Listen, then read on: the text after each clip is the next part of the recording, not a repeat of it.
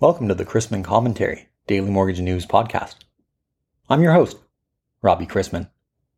Topics on today's episode include economic projections, news from FHFA, and the U.S. economy is slowing. Thanks to today's podcast sponsor, LoanCare. LoanCare has been successfully navigating clients and homeowners through market change for 40 years. The mortgage subservicer is known for delivering superior customer experience through personalization and convenience. Its award-winning portfolio management tool, LoanCare Analytics, was built to support MSR inventors with a focus on customer engagement, liquidity, and credit risk. LoanCare is part of Fidelity National Financial, a Fortune 500 company and leading provider of services to real estate and mortgage industries. Earlier this week, I told you about some units funded information from the MBA showing a dramatic decline from a few years ago. Certainly, we're nowhere near the $4+ trillion funded in 2021, but what are some of the other MBA thoughts about 2023 and beyond? Wise economists will tell you, if you're going to put a number on it, don't put a date on it. And if you're going to put a date on it, don't put a number on it. That said, for total originations of 1 to 4 unit mortgages, MBA expects 2022 to clock in at $2.2 trillion and 2023 at $1.8 trillion. That figure is then expected to move higher in 2024 to $2.3 trillion. MBA is also predicting that the mortgage debt outstanding will be somewhat steady at $13.4 to $13.8 trillion, especially given all those 30-year fixed-rate mortgages at less than 3.5%. But for 30-year interest rates to drop near 5.5%, by the year end as the U.S. economy slows somewhat and unemployment moves towards 5%.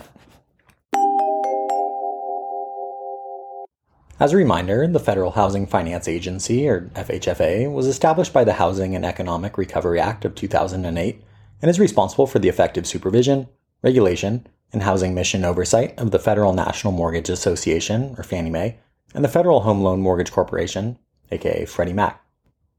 Fannie and Freddie were formed and doing business for many years prior to that, and existed as quasi-government agencies giving securities filled with conforming conventional loans as an implied government guarantee. Given the recent press and LLPA changes, FHFA Director Sandra Thompson issued a statement on conventional conforming loan pricing. Quote, "Higher credit score borrowers are not being charged more so that lower credit score borrowers can pay less. The updated fees, as was true of the prior fees, generally increase as credit scores decrease for any given level of down payment. Recently, there has been increased focus on changes made by the Federal Housing Finance Agency to the pricing framework of Fannie and Freddie, the enterprises. Unfortunately, much of what has been reported invokes a fundamental misunderstanding about the fees charged by the enterprises and why they were updated. To be clear, the series of steps taken by FHFA to update the enterprise's pricing framework will bolster safety and soundness, better ensure the enterprises fulfill their statutory missions, and more accurately align pricing with the expected financial performance and risks of the underlying loans. FHFA is first and foremost a safety and soundness regulator, and the enterprises were chartered by Congress with a mission to provide liquidity, stability, and affordability by facilitating responsible access to mortgage credit through their activities in the secondary market. To achieve this mission, the enterprises charge fees to compensate them for guaranteeing borrowers' mortgage payments, which in turn attracts investors across the globe to provide liquidity for the U.S. mortgage market and, ultimately, reduces interest rates for homeowners. A portion of their fees are upfront fees that are based on credit risk characteristics of the borrowers and the loans they are obtaining.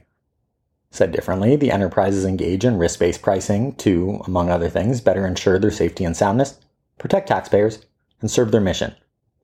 The full statement can be found at robchrisman.com. Yes, the Federal Reserve Open Market Committee meets next week with a possible change in overnight rates, but the economic news continues to influence thinking about the direction of U.S. interest rates. We learned yesterday that real GDP grew at an annualized rate of only 1.1% in the first quarter of the year, indicating that the economy remained in growth mode, albeit weaker than the consensus forecast, and at a slower rate than the last 3 quarters of 2022. Strength in consumer spending continued to prop up overall growth, but was offset by a significant inventory swing. Continuing growth in the economy, coupled with a strong job market and high inflation, despite First Republic Bank concerns, will likely lead the Fed to raise the Fed funds rate one more time at its next meeting, even as credit conditions tighten due to challenges and uncertainty in the banking sector. The FOMC is expected to then hold the funds rate at this higher level at least through the end of 2023. The Fed is then likely to pivot to rate cuts once they have a few months of data in hand, indicating the economy may have entered a recession. The current U.S. economic environment could be categorized as stagflation light. Stagflation describes economic environments experiencing simultaneously high inflation, contracting economic growth, and high unemployment. The economy could be described this way because it has relatively resilient employment amid persistently high price levels and weakening growth. Tighter financial conditions will act as a drag on consumer and business activity, causing the unemployment rate to rise and gradually lower inflation closer to the Fed's 2% target. Today's month-end session sees a busy calendar that kicked off with March personal income and spending, up 0.3% and flat respectively, as well as Q1 employment costs, up 1.2% for the first quarter, as expected, and up 5% for the year. Later this morning brings Chicago PMI for April, final Michigan sentiment, and more earnings from Wall Street. We begin the day with agency MBS prices better by about an eighth, and the 10-year yielding 3.47 after closing yesterday at 3.53%.